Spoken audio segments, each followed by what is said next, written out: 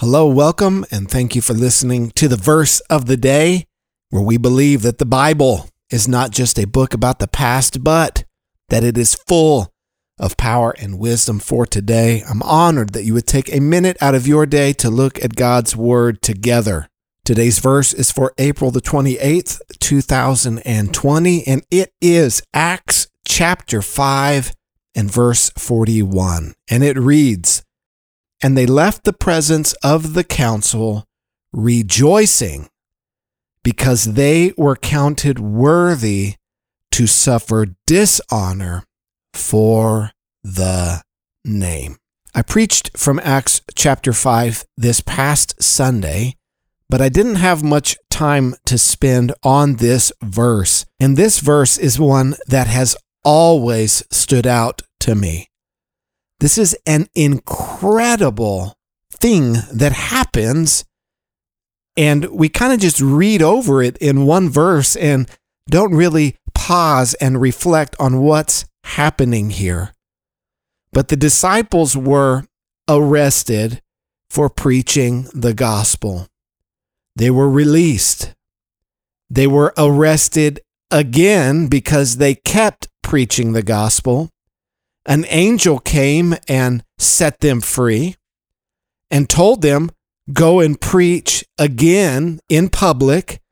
And so the next day after the angel had broken them out of jail, what do? They go and they preach again, and they are arrested again.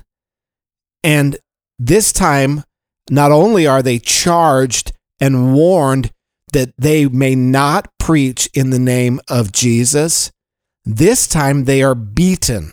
And it doesn't say what kind of beating that they suffered, but I am certain that it is something that all of us would consider quite severe. I am sure that they weren't just punched one or two times or slapped on the wrist or slapped across the face, that this was a real beating that they took. They probably needed some medical attention.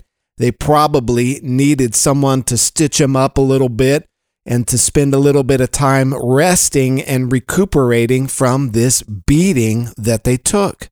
Now, if this happened to me or to any of us, we would consider this to be a terrible day. We would consider this to be one of our worst days. When I get home from work in the evenings and Heather asks me, "How was your day?" Some days I say it was good. Some days I say it wasn't so great. Other days I say it was a bad day. But not a single one of my days has ever looked like one of these days. I've never been arrested for preaching. I've never been warned that I cannot preach in the name of Jesus. And I have certainly never been physically beaten or even threatened. Well, I was threatened one time, but I've never been beaten for preaching about Jesus. Undoubtedly, this is a horrible day. But look at how they respond. What's so striking here is not that they were warned, not that they were arrested, not that they were beaten. All of those things we can expect and anticipate. The kingdom of darkness is not happy that the gospel is advancing. Opposition arises. It shouldn't be a surprise. That is not what is surprising or remarkable about this story. But what is surprising and what is remarkable and what deserves our attention and meditation today is their response. The response of the apostles after they had been arrested twice, after they had been threatened twice, after they had suffered a major beating, that they left the presence of the council rejoicing. Let that sink in for a minute. Not just saying, "Wow, man, we made it out alive." Not complaining. Not questioning God's plan. Not saying, "God, where are you in the midst of my trial?" No, they left rejoicing. Can you picture that in your mind? The memory that I have of leaving a place rejoicing is leaving the AT&T Center after the Spurs just won a playoff victory. I mean, talk about leaving a place rejoicing. And that's how they're leaving. Not complaining, not murmuring, not downtrodden, not distraught, not fearful, not full of anxiety and doubts. They are elated.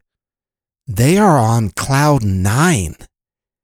They are high-fiving each other. How is this possible? How do you account for this? It's because they are filled with the power of the Holy Spirit. And being filled with the Holy Spirit, they have a new set of priorities. They have a new set of values. What they love and what they hold dear, that has been transformed. What they used to care most about, they don't really consider that much anymore. These are changed men. They were suffering for Christ, and they rejoiced that they had been counted worthy in that regard. How would you respond in a situation like that? Would you leave rejoicing or complaining? Would you leave full of faith, or would you leave vowing never to do that again? And I believe that in this time and in this season, we could learn something from this. We could and should learn that it is a privilege, that it is an honor to suffer for Christ. You know, I mentioned that I've never been beaten for Christ, and you probably haven't either.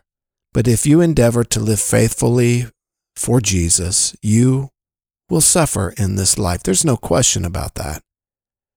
And I can't compare the suffering that I've had to the suffering of being beaten, but I've lost friends. Through the years, I've had people I was close with walk away from our friendship because I stayed faithful to the Lord. I bet that's probably happened to you too, as you have continued to stay faithful to the Lord. Some people that used to be your friends, they're not really your friends anymore. You know, I've been very blessed in that I grew up in a very godly family, a family where everyone loves the Lord. But I know many of you have come from families that are much different from that, and that when you turned to Christ, your relationship with your family became distant, that it wasn't you who moved away from them, but them who moved away from you. And while that cannot be compared to being beaten physically, nevertheless, those emotional wounds carry their own kind of scar. But when we suffer in some way for being faithful to Christ, let us remember the apostles' example. Let us remember how they responded. Let us remember how they rejoiced for being counted worthy to suffer for Jesus. Again, it is an honor. It is an honor to suffer for Christ. Thank you for listening today. I hope that this has blessed you. And let me encourage you, whatever we must suffer in this life, it is always worth it.